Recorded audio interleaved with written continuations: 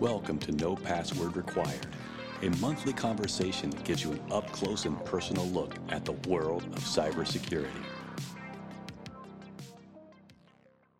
Hello and welcome to No Password Required, a podcast dedicated to exploring the minds and personalities that make up the field of cybersecurity. I'm your host, Ernie Fararesso, and with me, as always, is Jack Clabby, a cybersecurity attorney at Carlton Fields, PA in Tampa.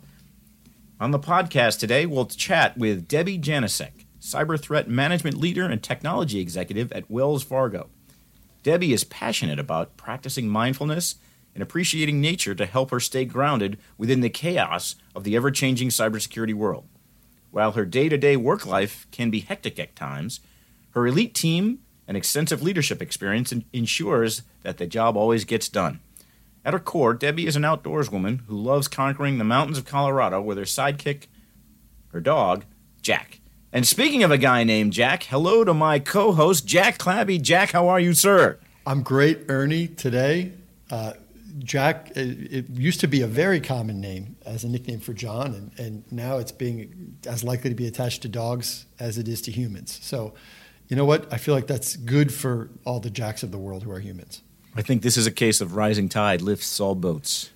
The good news, though, about the name is that everyone knows how to pronounce it, right? That's true. It doesn't admit of many different interpretations. So one thing we're going to talk about today, speaking of that, raises that issue. So yes. This relates to the takedown of Alphabay. So Alphabay was one of these marketplaces on the darknet, sort of like a Silk Road, where you could buy everything from, allegedly you could buy everything from your rocket launchers to names of username and password pairs for thousands of credit cards. And it came out of the community, the carding community, that was really obsessed with this idea of figuring out a way to make fraudulent charges to credit cards. And one of the prime players in that, so it was taken down in 2017. This is years ago now, and that is a lifetime in the world of the dark web, or so I'm told. And one of the major players who escaped it was the number 2 admin for the site, and he goes by DeSnake. And that's a name that we've all seen many times in print, but it could go in many different directions. Is it DeSnake, DSnake? But it is, in fact, DeSnake. So I poked around a little bit to try to find a pronunciation guide for it. And I wonder if all these handles that are out there for these dark web guys, are they upset that folks might not be pronouncing it correctly because, they've replaced an E with a 3 or an L with a 1? Well, that's actually, it's funny you put it like that, because are these meant to be pronounced? Or are they just meant for the visual you're looking at the word? Because like I said, if they replace the E with a 3, do you say 3? Or does you pronounce it as an E? This is just another argument for folks to stop reading books and simply listen to podcasts, because then you just pronounce it the way they do, and there's never any of these question marks. Yeah, I would advocate for listen to more podcasts. I think that's But there was a big article in Wired, I think, a couple weeks ago by Andy Greenberg, and it's an outstanding piece of journalism. It raises some ethical questions, I think, for those of us in the cybersecurity community. But they verified, so Alphabay is back up and running, and it's being run by DeSnake, who escaped. He gave a candid interview via secure text message to Wired, and he's answering. He's throwing his old partner under the bus.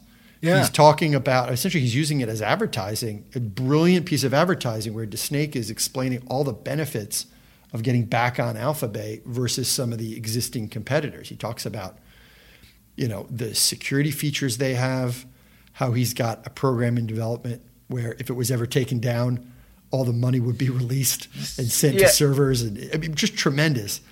The piece that's, to me, the most interesting from this is that he is not accepting Bitcoin or other forms of crypto. Right. He wants to get paid in Monero. And that's a crypto I wasn't as familiar with, Ernie. Yeah, I'm not as familiar with it. I know it's one of the newer ones.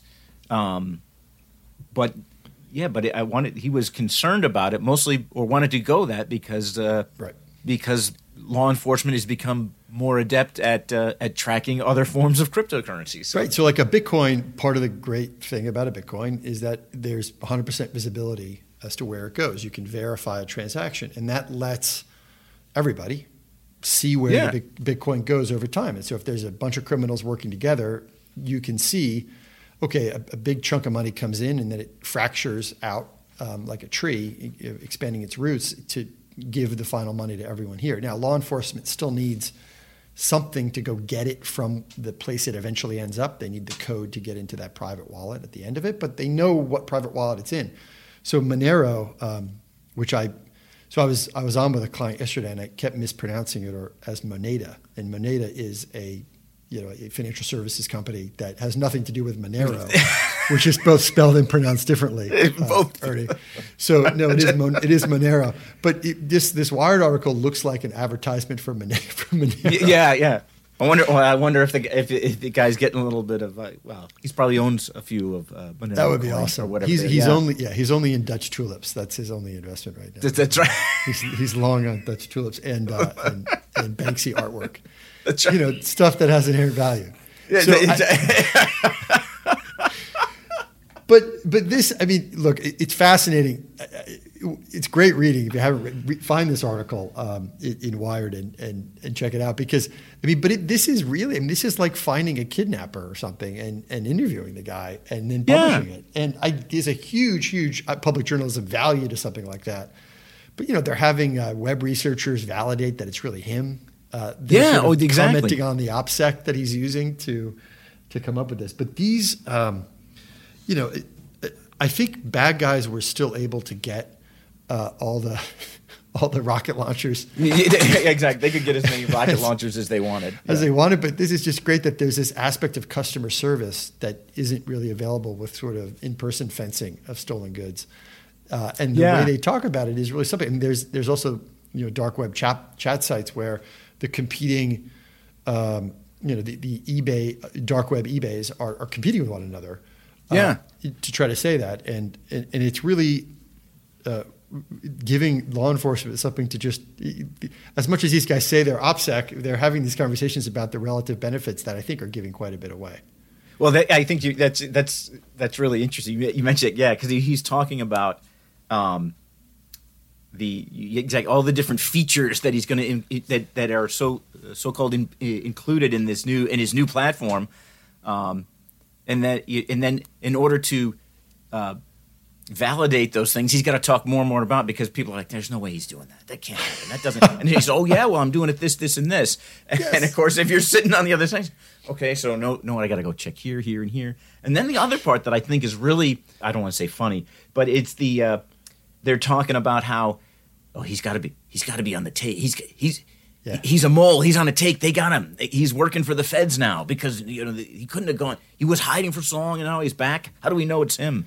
So there was speculation, right, the first time around that these guys were Russians, and then the one who was arrested in Thailand. And the idea was, were they just pretending that they were Russians to lead everyone off a false scent? And now I think that's what the community is saying. Maybe you got to take it with a grain of salt because it's his competitors who are saying it, but they're saying that the snake may be working a Russian intelligence operation to try to capture some of these guys, which,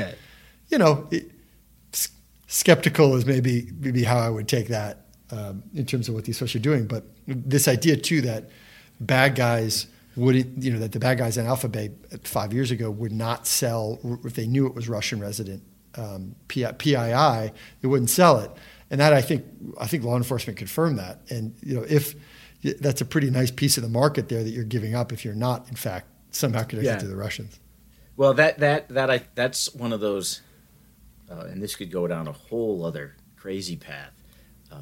And that may be we bring in somebody to talk about that, because if you think about it, if doing that alone, why would you? So you're telling, so the idea is if I don't sell to Russians, or I don't steal, quote, Russian, so that therefore means it's not a crime in Russia. I don't think that's true. Or that there's these Russians, that there are Russian criminals who somehow don't commit crimes against other Russians. Like that's not how I understand crime. So that's not that. Yeah, exactly. So it doesn't really work that way. But that would, then you could make some assumptions that there's the, I don't want to say unwritten, or maybe it is written, or agreement from someone in a particular level of government to say, okay, you're going to do this, you don't target the Russians, the day may never come when I ask you to do a favor for me. That type of thing. That's a whole other thing of like, are the Russian, I'll call it Russian criminal underground. That's a name for one of them. But any of those types of things, this is one of those that there is probably a lot more. It's not government influence is the word, but government. You wonder if they're like, hey, you keep doing this, but the day may, when I come ask you to do something, you're going to do it as long as I wonder if there's. So. It's a hard line to police. I think R-Evil was they were very active over the summer, and they said that they weren't going to go after hospitals with ransomware. How chivalrous of them. Yeah, it's nice. Yeah, but then I think they were behind. Unless I'm remembering the group wrong, I thought they were behind the Kaseya incident, which very publicly ended up downstream stopping several hospitals. So it's a hard line to know. Like when you're banging around inside a network, dumping your ransomware payload. Is it a hospital? I don't know. Or is it just like an old folks home? Or is it in fact, a factory that makes, guns that are docking? Well, right. And that's one of those other parts. It's like, hey, that's nice that you've said that you're not going to target hospitals, so therefore you shouldn't be. No, you don't get to decide that. Meaning, you get to. Well, I'm not a criminal because I didn't attack the hospital. No, but you did everybody else. So you don't get to say. Well, I'm not as bad. It doesn't. Whatever gets you to sleep at night. That's exactly. If that helps. Yeah. And it's I imagine them either getting to sleep at night in their small basement apartment in Eastern Europe, or conversely, in their gigantic, on their mega yacht. Yeah, commando style pad, right? Like Pablo Escobar style pad with helicopters. Exactly. Their evil underground lair that looks like something out of a James Bond movie.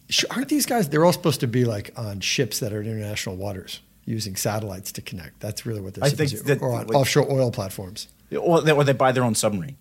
Yes. They have their. That's apparently a thing, right? All those. They're all Russian, just right? to transmit. Yeah, surface. That's exactly right. Yeah, they take the old Russian, old Soviet submarines that apparently you can buy. You can buy them on the dark web. Look, if you do the same thing. if James Bond tells us anything, it's that those old Soviet submarines are now for sale and can be got pretty easily. Yeah. But you wonder, the sort of celebrity hacker, or this case, he's not necessarily a hacker, but the celebrity dark web fencer. Is really what he does. He brings together, stolen goods with buyers of stolen goods who want to commit crimes. And is it okay that journalism makes these folks into celebrities? I don't think the tone of the article glorifies the lifestyle. Yeah. I don't think they made that mistake, which we've seen from time to time. I think it is of public value because it does report on the law enforcement techniques that were used the first time, and I think it gives him frankly a lot of rope to hang himself on. I think you're right. Is this viewed as a not a victimless crime, but a less than they're not murdering people. It's not what you'd call a violent crime. So does this add more to that, like that more quote appeal to it? That this guy he's like they're like a bank robber. Think about it, like during the Depression, like a bank robber during the Depression who doesn't kill anyone in the it doesn't kill him, but I mean you're like I hate to say this because I'm making another in Point Break. Right, everybody was kind of rooting for Patrick Swayze's gang. They didn't kill anybody; they were just knocking off banks, and they were these cool surfers living their life. The only killing occurs once Johnny Utah intervenes in that last bank robbery, and that's because of Johnny Utah. And so, there's a lot. Just ultimately is stopping these guys from doing what is a property crime. Worth interventions that could risk human life. And there's protocols that I think maybe. I remember Silk Road had people on it. I mean, Silk Road had you could buy people. I don't remember if Alpha Bay was that bad, if it had human trafficking elements, but assuming it did, I think then it's not too bad. And the victim of these crimes, ultimately all this stuff just comes back to some insurance pocket in the US that pays out when these PII things are sold. So, that's why it's really hard to get cyber insurance these days. And that's why the cost of doing business with banks, might be changing. So I think a lot of this stuff, someone pays for it eventually, and it's better not to have this up. Not to mention the rocket launchers that may or may not be be out there being used against American soldiers or anybody. Maybe for that matter, yeah. But he's not. No, is he? Yeah, if you're ranking criminals, yeah, he's up there, but not. He's not. He's not putting ricin in the water or whatever it might be. Yeah, that's it. Yeah. That's maybe we got to get some cyber criminologists on here one of these days to talk through the differences because that's an interesting topic and it fits with a lot of things we're seeing. The ranges. I know this is going to kind of go a little off, but we hear a lot of talk of like cyber war and cyber attack and nation states and this type of thing. These cyber crimes they're bad and some of them millions of dollars in scope. But it's not. But they're not violent criminals. There's not murder. So does that mean where does it fall in the grand scheme of and that same type it goes that same type of part? I know people have talked about if somebody breaks into the power grid, well we're gonna go and use a cruise missile on their power grid. Is that the? I mean, right? Or you think about a churning attack. So you can buy password username and password pairs on this now. And that username and password pair from a well-known data breach, maybe it has thousands of pairs. They bundle that into a script and then they fire that against a water treatment plant. Yeah. Right. And they're just trying to see, okay, there's no multi-factor. I'm just going to do a churning attack. Yeah. And I get in. So that though, if you take it to its conclusion, could end in death and violence and destruction. So I see, but the question we should ask, this is what I'd like to know the answer to is how does Homeland Security or the FBI, and I just, it's been 7 or 8 years since I was a federal prosecutor, so I wonder what the current strategy is. How do they make decisions about, do you put 1,000 hours into trying to take down like a Silk Road, or do you use that time to stop 100 predators? I mean, it is a zero sum. You only got so many agent hours, and you got to do it. And how do you make those hard decisions? And because taking down something like Silk Road is a massive, massive undertaking. And the Alphabet international takedown, same thing too. Yeah, and you're using up all your chits. You're using up all your credits with the whoever it was, the Australians and the Poles and the Thais, and you're doing a lot of cooperation like this. And so I think let's work on that because I want to get the answer to that question. Otherwise, we have old intel, you and I, Ernie. That's right. Yeah, we're kind of dated. Yeah. But it's cool stuff. But at the other end of this, I mean, this is what.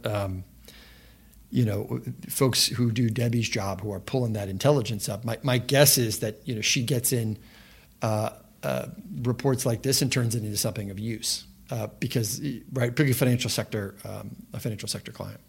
Yeah, and I think that'll be interesting to talk to her a little bit about that, about how does she do what she does and how does she get there. So that said, we're going to take a quick break, and when we return. We'll talk to Debbie about her life in the cybersecurity world and why her career may not have been love at first sight. Have an idea for a guest or topic? Send an email to info@nopasswordpodcast.com. Okay, welcome back. Our guest is Debbie Janicek. Debbie's an experienced information security professional with extensive experience in operations, threat landscape, and cybersecurity risks to organizations. Debbie, welcome to No Password Required. It is fantastic to have you here with us today. I've known Debbie for a few years. Just a little bit of background. We actually haunted the halls of the wonderful Fort Meade together for a few years, and she was in the Naval Services, so we share that background. So. Debbie, again, welcome. Thank you. Happy to be here. How are things out there in the? Yeah, you're out there in the mountains now. So you've traded in the Navy for the mountains. Traded in the Navy for the mountains. Out there every weekend, but now I'm trading in the mountains for the lakes of Minnesota in a few months. Well, it is the Land of Lakes up there. Minnesota. Yeah. That's actually a big cybersecurity presence in Minnesota. My organization has a big presence there, and I miss green, so I'm heading that way. Well, we've gotten to meet a lot of people from Minnesota here in Florida, particularly during the Minnesota winters. So hopefully we'll get a chance to visit with you in person, Debbie. Yeah, I do dread the winters. But it's it is sort of like, I think winter there is like the summer in Florida, that everyone just knows how to deal with it, so it's not quite as bad. Yeah, and I'm from the Midwest, so I'm used to the cold winters. Debbie, could you tell us a little bit about your story? You have a very cool role, and from the Fort Meade reference, I know I want to hear more. So could you tell us a little bit about how you got to where you currently are? Okay. Yeah. It was a very odd route, not normal. So I actually started out in college studying the environment. I was going to be an ecologist, and went to school for a very long time. And then in grad school, I decided to become a naval intelligence officer. So I was studying remote sensing and geographic information systems in grad school to save the environment on big scale.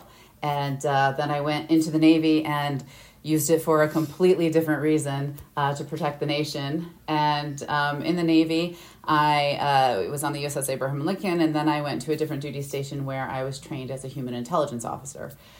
And then when I got out of the Navy, I was looking for a job and applying at U.S. Cyber Command. And they hired me because of my human intelligence background to work at U.S. Cyber Command. And I got there and was really confused because I thought a worm was something in the ground. I had no idea. I was way over my head. I would go to meetings and sit there and not understand a word anybody said. And they would change the slide and there would be a picture and I'd be like, picture. I mean, that's all I had. So I hated it. I have to admit, I hated it at first because I was like, I'm going to get out of this as fast as I can. But what they wanted me to do there was all source intelligence. So human intelligence is a big aspect of pulling it. Instead of just sitting analysts on the computer, we also needed to use people that were around the world to bring in information for those analysts and those analysts to know to ask for that information. So that is what my job was. So I decided really quickly. I had told myself, because it took me 9 years to get through college, because I had to put myself through, that I was never going back to school ever. And then I was like, I wonder if I still have the 9/11 GI Bill. And I did. So I went back to, I went to graduate school to UMBC and got my master's degree in cybersecurity. And the one class that I really learned everything was Cybersecurity 101. What is a worm? What is a Trojan? What is a DDoS? So that really helped me start understanding what I was working with and what I was up against. And it took a really long time to actually like it and understand it, because it was, my background was not cybersecurity at all. How did you decide then to make the move from service to the private sector? So after grad school, I was asked by a professor to teach a class. So I taught a night class at UMBC called Cyber Warfare. And in my class was a lot of private sector folks. And, where Ernie and I came from, we know a lot that everybody else didn't know. And they just didn't know what they were up against. And I was like, these people don't know what they're up against. I could add so much to what they're doing. And it was really hard decision, and it was really scary decision to jump because, the security of the government and whatever. But I did it and haven't looked back since. And it's been an amazing adventure. Could you tell us just at a high level sort of what your roles and responsibilities are in your current position? Yeah. So I run the Cyber Threat Management Org. So my organization is, our job is to reduce the risk to the organization, to the company. And I lead the Cyber Threat Intelligence team, the Red team, the Cybersecurity Innovations team, which we build stuff. They build what tools don't exist and what are those gaps, and let's build it so that we can support the organization. And then the cyber threat engineering team that runs one of our tools to support all of the bank to identify threats to the bank. Very cool. In that, since you've held many roles in different contexts and places, my guess is you have probably a lot of advice for folks. What's some advice that you would give, let's say, for a former boss of yours? Yes, really good question. So I would say when you join an organization, you have to know what your teams are doing. You have to dig in and understand what they're doing. You have to meet each manager you're leading and maybe their team members who are running projects, because if you don't understand what we are doing, you can't support us. You can't support us with funding. You can't support us with headcount. You can't support us with the tools we need. And as a manager coming into a new role, your job is to be the expert and to make sure that we are doing our jobs correctly and defending the organization. So if you're not asking the questions and understanding what your teams are doing, then you are not improving what we're doing. And that could, lead to security issues that don't need to have to happen because of your expertise that you could give us. Yeah, I think that's a really good point, because we hear sometimes about the gap between, you have skilled folks who are not in a management position and maybe managers who are put in there who have a skills gap, and that creates risk for the organization when that's how it's structured. Yeah, I like to, in my current role, in every role, I dig in. And I don't mean micromanage. I don't mean that at all. But I just need to understand what you are doing. So each team I've met with, and then my managers I've met with. And sometimes there are people that are doing the actual work I've met with, so that I get a clear understanding. And, just in 5 months here, I've gotten headcount for the cyber threat intelligence team because, we need to be doing more actionable intelligence. And so if I didn't dig in, I wouldn't have known that. And then you understand who your skills are, because I'm not the technical expert they are. So so that I can identify who I can pull into meetings to support me. I can't go into that meeting alone. I don't know what they're talking about. So I bring the experts with me. I learned that in the Navy. Always bring your experts with you. Yeah, bring in the chief. Yep. Always the chief. Yep. So what's your biggest the difference between public sector and the private sector? Because we talk to a lot of folks that are on both sides of it, and then there's some that we'll have programs with veterans that are transitioning. I want to go work for the government, but you've gone over. To the complete private sector, not government contract or anything, completely outside. Mm-hmm. Like you said, you never look back. So, how do you? And I would never go back. Yeah. Yeah. Only because, the government was great. Loved it. Loved the people there, the camaraderie, great mission.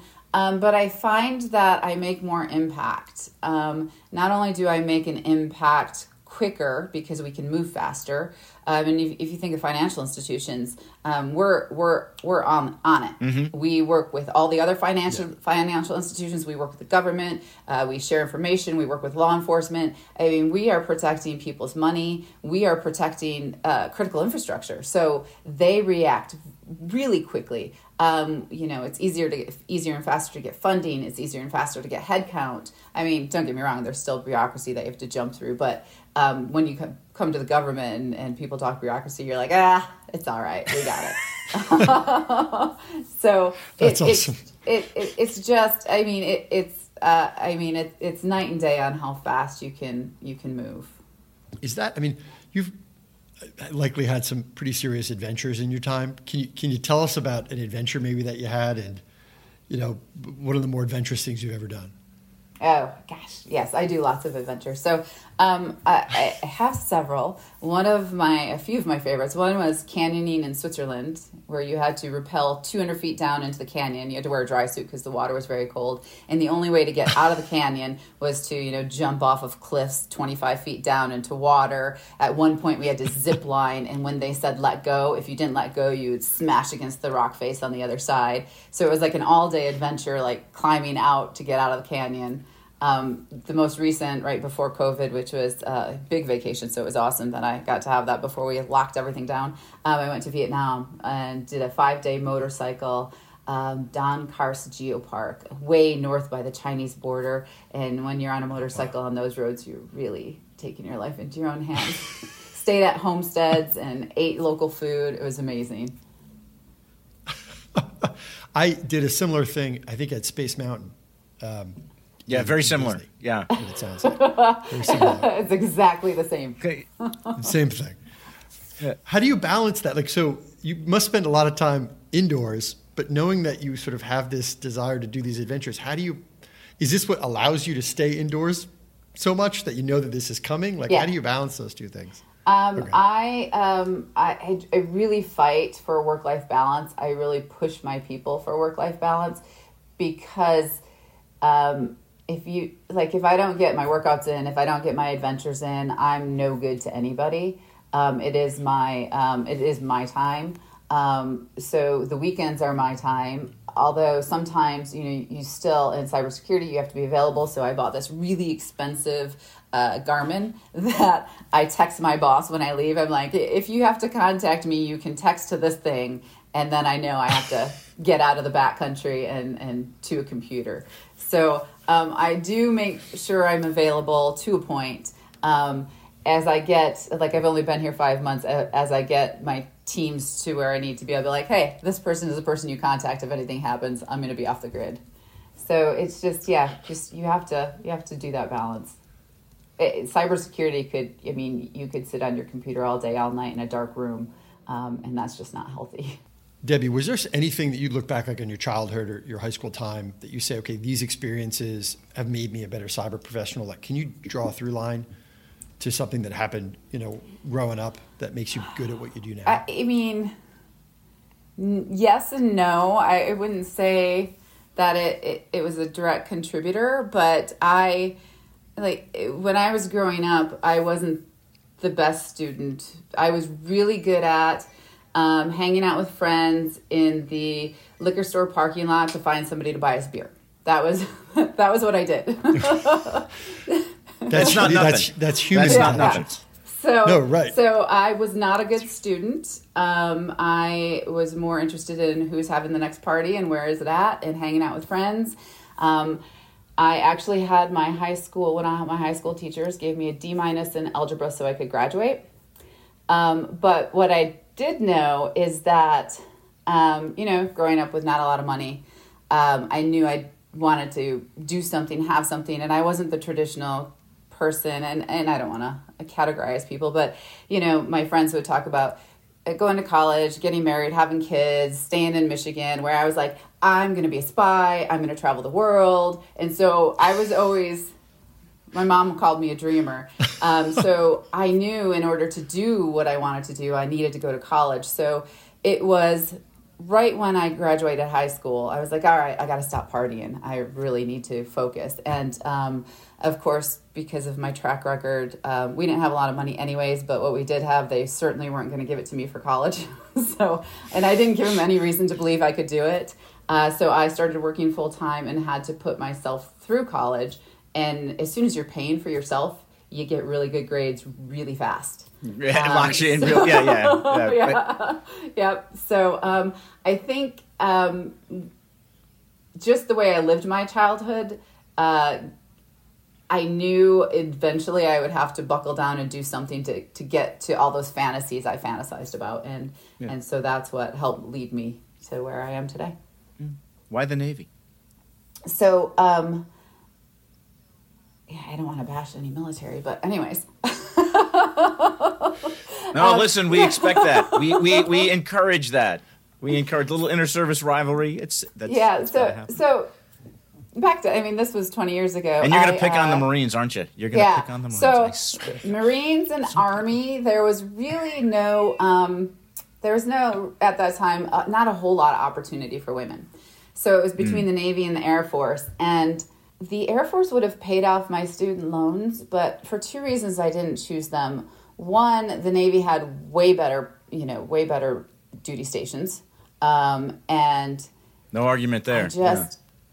I just thought the Navy was tougher. So I chose the Navy. And was it tougher than the Air Force? Now that you've transcended the time, you look back? It actually was like... In Afghanistan, we used to break into, I don't want to say break in, we used to just, because I was wearing civilian clothes there, so I could pretend I was Air Force and I would go to their chow hall because they had way better food. They do. So, and their deployments were 3 months. I'm like, what, you're only here for 3 months? How is that possible? So, yes, they treat their people well. Yes. Yeah, well, the story goes is that the other services, if they get a base, they go and build all their infrastructure. They build, like, if you're In the Navy, they build the shipyards. If you're in the Army, they build the ranges. In the Marines, they do that same type of thing. And then they say, well, we're out of money. And the Congress says, well, you got tents, sleep in them. The Air Force, on the other hand, goes and builds the golf course, and then they build fancy billeting and that are like hotels, and then they say we're out of money, we can't. And they say, oh, well, here's some more money, go build your airport. So Yep. Yep. I always wondered why there were golf courses on Air Force bases, and now I know. Yeah. Well, that's because they you know, and Debbie, actually, this might tie it. Maybe they cracked the work-life balance thing right. They said, you know what, we're gonna, so that you can take care of yourself off the time. Maybe they were pioneers and we just didn't know it then. Maybe they I met an Air Force woman who never deployed, and she's like, well, they wanted me to deploy, but I told them I wasn't going to. I was like, you get to say no? I don't think you get to. I didn't think you got to tell them no. I didn't think that happened. I didn't think that happened either. Yeah, another one that somebody told me once. They said, yeah, I had a really. So if you went on temporary duty, if you went on things, and people would say, oh yeah, I had a really cool temporary duty. I never had that. That typically temporary duty meant you were going to work really long hours in some place that was really bad. Yep. There was nothing cool about it. But these and you slept in a tent. Yeah. You slept in a tent or a Conex box. That's right. Yeah. No, what is this cool thing? I don't know what that means. But, yeah. So you're out there, Colorado now, and then move into Land O'Lakes. What are you looking forward to living again? Up there, Land O'Lakes, a lot of open spaces. I mean, that seems like right up your alley. I don't know about motorcycling. It is perfect up my alley. So I, from Michigan, Lake Superior has always been my favorite place in the world. Even I've lived all over the world and traveled, still Lake Superior. So I am trying to get as close to Lake Superior as I can, and I will live 2 hours and 15 minutes from it. Just the rugged shores of Lake Superior are just the most amazing thing. Well, the legend lives on from the Chippewa on down to the big lake they call Gitchagumi. For those of you who don't know, that's a reference to the classic Gordon Lightfoot song, Wreck of the Edmund Fitzgerald. Gordon Lightfoot is amazing. Yeah. Yes. Yeah. I actually went and saw him downtown at the Paramount in Denver. I was like, he's so old. Are you kidding me? I got to go see him now. Yeah, he's not going to be around much longer. Yeah. How did he sound? Wonderful. The old troubadour. Yeah. Yeah. It is the kind of show that probably lasts and ages well because it's storytelling. Yes. Yeah. Did he do all the big? I mean, he had to do Edmund Fitzgerald, right? I mean, does he still do that one, or is that one? Yeah. Nope, he still does that. Yeah. That's like his most famous one. Yeah, he still does that one. Yeah, Edmund Fitzgerald, Sundown, the classics. Yeah, yep. And it was amazing. Like the whole audience was singing along to almost everything. Yeah, that's funny. Yeah, I got to tell you, that's one of the things that's going to go up in the Hall of Fame of the podcast. Edmund Fitzgerald, Gordon Lightfoot concert attendee. That's there's not too many of those around. Yeah, and that ought to be good. It'll give us some good airplay and connections up in Canada. Because he's big in Canada. Yep. Yeah. Just one question to your master's in cybersecurity, because that is a question that comes up a lot through Cyber Florida. Is sort of what is the value for a mid-career professional who's looking to make that pivot to going to a graduate program to focus that? Did you have to come into that with, how much knowledge do you need of cybersecurity to get something out of that? Can you learn it during the master's program? What's your advice to someone who's thinking about going there who may not have a tech background? Yeah. I don't, this was when the cybersecurity master's degrees were just coming out, really. 2011-ish. And so it was, I don't know what the requirements are today, but the cybersecurity degree I got was geared towards mid-career folks that were looking to get into leadership positions. So it had some technical courses you could choose from, but not a whole lot. It has a lot more now that you could choose from, but back then it really didn't. So because it was a master's program, you didn't have to have an undergrad in cybersecurity to get into it, but you had to have an undergrad in something. So it was, I do recommend if you can get into a master's program, it really does help your career. Were there other former military folks or current military folks who were with you in the class? No, but there were several that started taking it while I was in it. They're like, "Oh, cool! I'm gonna look into that and do that as well." I had a couple coworkers in my office that started it as well. Debbie, you've been a part of lots of teams, both as a team member and as a leader on teams. What's the most successful team effort that you've experienced in your career?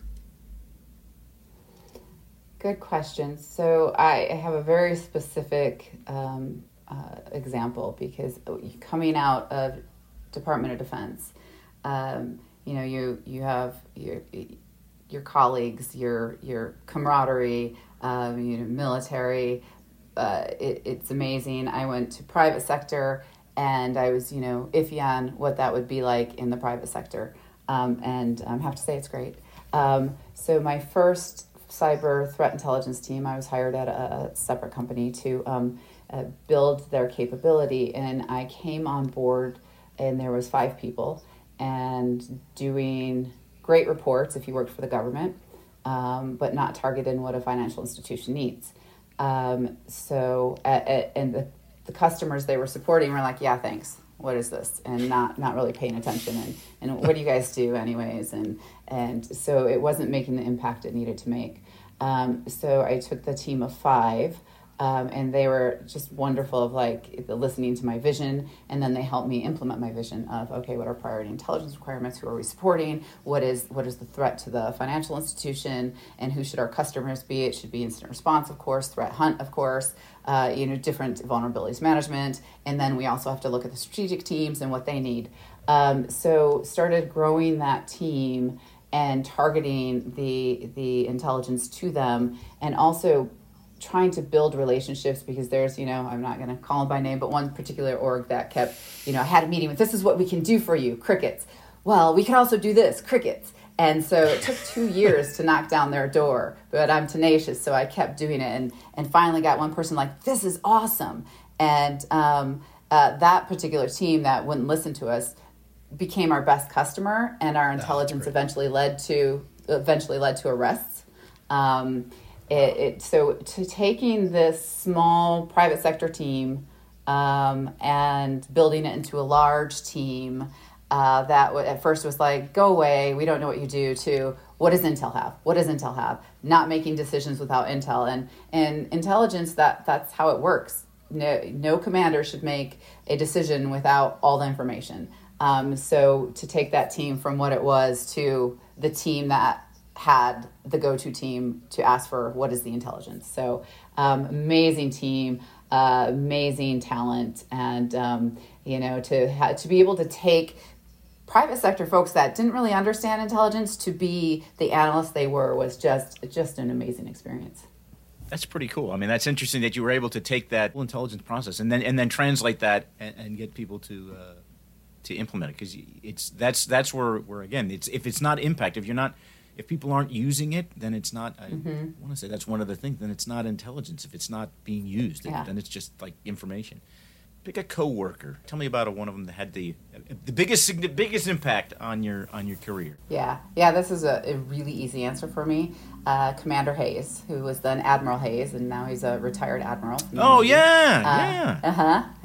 He was at the fort for a while as well. Yes. So when I was a young ensign, got to my first ship, he was the commander of the we called it Civic, and the intelligence center on the ship, and just his leadership style was just amazing. My team screwed up one time on watch for an exercise, and we missed a piece of intelligence, and I got pulled out of my rack and had to go talk to him, and he's like, "You guys missed this, you got to do this better, you watch this, okay, now go back to your rack." I mean, he would just call you on it and then send you on your way, or hey Debbie, I need you to do this, your team to do this, and he would trust you to do it. Just the way he led just was inspiring, and I've modeled my entire leadership career, because I've been a leader for 20-ish years now, after his leadership style. And I received the biggest compliment from a employee that I had at a previous job. He got a leadership position at another company, and we were talking, and he said, I'm really nervous about how to do this, but every time I don't know how to do something and how am I going to lead these people, I think I'm going to do what Debbie did. And so I immediately thought, well, you're not doing what I did. You're doing what Commander Hayes did. And so I reached out to Commander Hayes and sent him a very nice message on, I got this compliment and I just want to know it's actually your compliment. And he came back and he said, I'm overwhelmed with that compliment and thank you so much. And he also let me know that the intel team on the USS Abraham Lincoln was his best team. We were the dream team. And at that time in 2001, women had only been on ships, I believe, since 1996, so still fairly new. And he said, we were the only team in the fleet to have 4 women officers in the Intel Center. So it was, yeah, it was pretty, I didn't know that, so it was nice to reach out to him, and it was nice. I don't think we impact so many people's lives around us, and I don't think we realize it. So when we have a chance to tell them, I think we should. Yeah, well, I think that's actually pretty sound advice, is do what Debbie did. I think that's... I think if they follow your lead, I think that's the right approach. Yeah. Thank you. Well, after a short break, we will return with Ernie's Lifestyle Polygraph. Stay with us. You are listening to the No Password Required podcast. We cover cybersecurity and a lot of other stuff. All right, welcome back. All right, Debbie, as you know, as part of the requirements to obtain a national security clearance position, sometimes you're required to participate in something that's known as a lifestyle polygraph, which is designed to determine your suitability for positions of trust in the United States government. Well, here, on No Password Required, we have our own version of it, in which we ask a series of questions designed to probe the depths of the mind of our guests on our show. Are you ready for our version of the lifestyle polygraph? Yes. Okay. All right. So these some people find these questions rather intrusive. All right, here we go. First question. All right. If you were queen of the world, and all of tech's resources were at your fingertips, what global problem would you use machine learning to solve? Global warming. There you go. Global warming. I don't know how that would be done. I can't go into specifics, but that would be my target. Yeah, okay. So or from a financial sector aspect, fraud. How about global warming fraud? Is that a thing? No. Is that a thing? It should be a thing. Is my yeah. Global warming separately from fraud. Work, fraud, personnel, global warming. I think if you sell solar panels that don't work, you could get... There's your global warming fraud. Yeah. But I can tell you, like, if you talk to someone who's 60, they bring up global warming from time to time. Someone who's 40, they bring it up a little more frequently. And then if you talk to, like, a group of middle school kids, it's all they want to talk about. So if you would if you would ask this question to them, they're not going to, they're going to say global warming. It's really the younger generation feels a certain way about it, and they'll tell you about it. So they're the ones that are going to have to grow up with it the worst. So I get it. Yeah. And as someone who drives in the rain in Tampa frequently, it's not getting better. Yeah, well, especially those of us living down here in the flatlands of Florida, where the water table tends to Maybe we'll make an offer on your place in Colorado, Debbie. Yeah. Well, here at global warming, you have to breathe the smoke all summer from the forest fires. Oh, that's right, from the fires. Yeah. Jeez. Yeah, I suppose we got. Yeah. And I think, like, right now, right, what machine learning is being used to solve is, like, which ad should go on the website in front of which person. Yeah. Like, it's being used to solve things that aren't like this, right? Yeah, exactly. Although it has so much potential. Think about global hunger and using it to what ships are passing, what country that has a food shortage, and if there, I don't know. I'm just spitballing here, but there's so much you could do. But do nonprofits have the technology to do machine learning to fix those problems? Yeah, to access those types of. I think we're getting there. What is it? Somebody just came out with the past couple of days pretty significant quantum enabled computer. I guess I don't want to say a quantum computer, but I mean, I think you're going to start seeing those things. You're going to, and the pace that all this stuff happens from the technology side is just increasing exponential. So you're going to start to, I'll call it the democratization of technology. And lest we forget that machine learning is in your pocket right now. Well, the good people just need to use it for the thing that would help. That's right. Think about like television technology, how amazing it is that we can watch anything on this gorgeously rendered piece, and then I end up just watching Real Housewives of Miami or something on it. Right? I don't. This is true. Yes. I could be making myself a better person. I'm choosing a hard left. Yeah. I didn't know you were a fan of the Real Housewives. Well, yeah. There's a lot of things. He keeps a lot of things secret. Mostly Great British Bake Off. Which is a fine show. Yeah. A fine show. Fine show. All right. Number 2. Second question.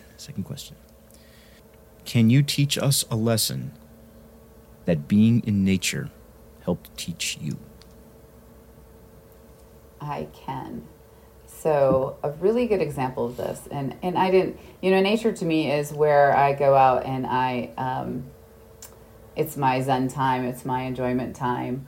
I never thought of using it to help me with work life. It was just my break.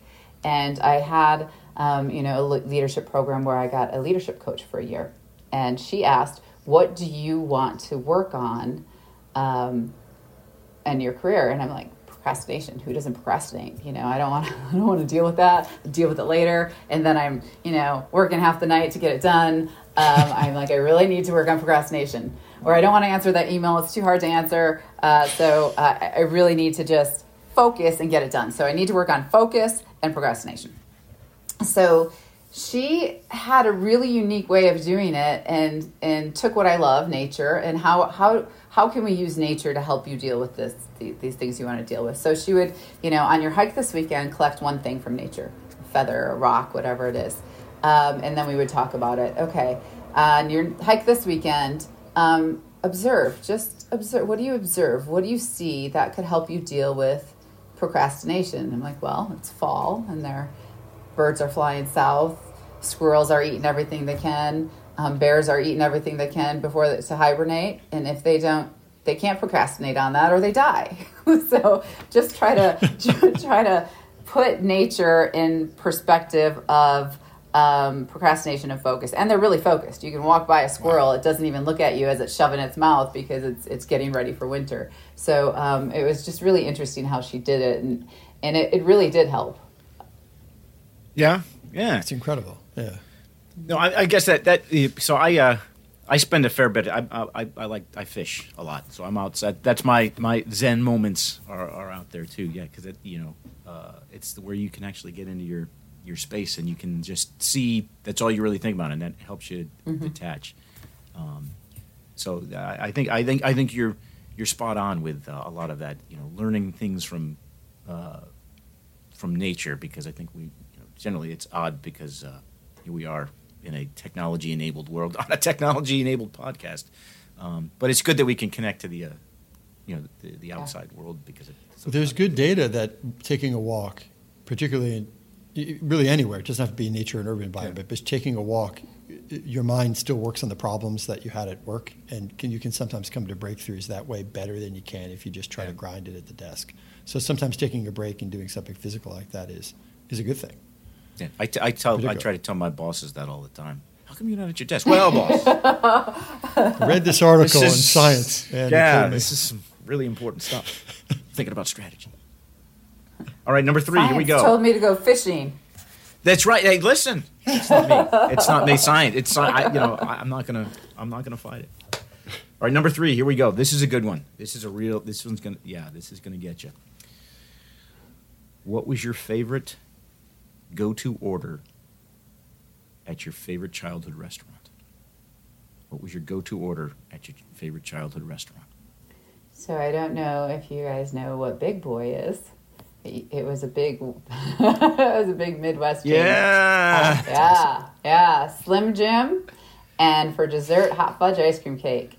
And I was just in northern Michigan, way up north on Lake Huron, and they had a big boy. And my sister who lives in Colorado too, were like, big boy. And so we had to all go to Big Boy and get Slim Jim and a hot fudge ice cream cake. And it actually was just as good as it was when I was a kid. See, there you go. That's the poster. That's the marketing poster for franchise restaurants everywhere. It's still the same, regardless of where you go. Yeah. There's something about a dessert too, like a fast food dessert. If they keep it the same, it's just incredible. Like something like that. Well, Dairy Queen made a whole. That's their whole thing, right? That's it. I mean, that's. Yeah. But like it's magic. It can take you right back to when you first had it, or when you had it as a kid. Yeah, it really is something that, in a way that pictures even can't do. All right, here we go. Number 4. Is failure a good or bad thing? Failure. Failure is a really good thing. If you don't fail, you're not trying. I mean, that's where you learn. That's where you learn to be better next time. That's where, I'm not going to do that again. Okay, what's along those lines? Where's the one where you go, I'm not going to do that again? What's a good one for what's a good Debbie Janicek? I'm not going to do that again.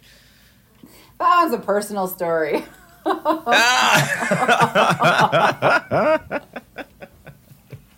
The advice I have gotten that I follow is you want to be one notch over where you're comfortable. Not 2 or 3 notches, but like a little bit more than what you're comfortable doing. That's it. Like one notch higher. And if you make mistakes there, you say, okay, well, I grew a little bit.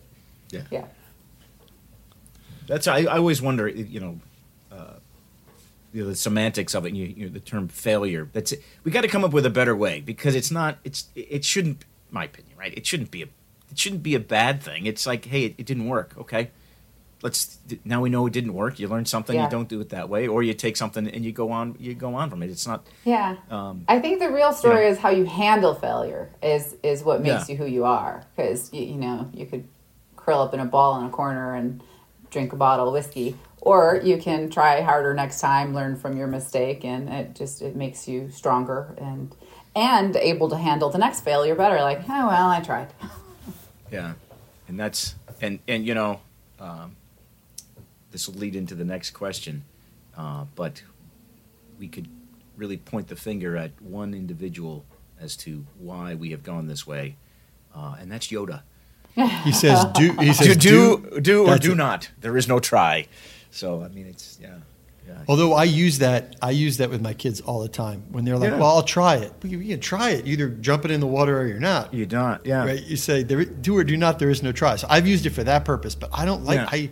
I never interpreted it as a way of stopping people from failing. But it is. Yeah, it could be interpreted that way. Oh man, this is. Yeah. And failure doesn't have to be a punishment. A few times in my career, I've been like, well, I really want to try this and want to do this. And my guidance from my sister was, if you fail fast and recorrect. And go a different direction. I'm like, okay, let's try it. That's awesome. I've heard that being called harvesting no's. So like, just go out quickly and fail a bunch of times real fast, learn what doesn't work, and then we'll go back. Okay, now let's architecture this thing. Yeah. Go out and harvest some no's. I always tell my team, well, let's just try it this way. I mean, people can talk me out of, my team can talk me out of things like, hey, I think this is a better direction. And I'll be like, okay, you're right. But sometimes I'll be like, no, let's just try this. And if I'm wrong, then we'll do that. And, it is more often than not, it works. But when it doesn't, I am not too proud to say, yeah, your idea was better. Let's do that. And they're like, told you. Right. Yeah. Okay, I'm going to say, let's keeping that going here. Let's think about it. We're going to translate this one. Here's a good one. Here we go. In your personal or professional life, is there a movie character that you can relate to? Mm-hmm. So, all-time favorite movie, The Goonies, Mikey. Nice. Well, he's the adventure kid. Let's find the treasure. Yeah. That's the Sean Astin character, I think. That's where they got Samwise from Gamgee for The Hobbit. They saw him in that movie and they said, okay, you can go on a quest. You can help.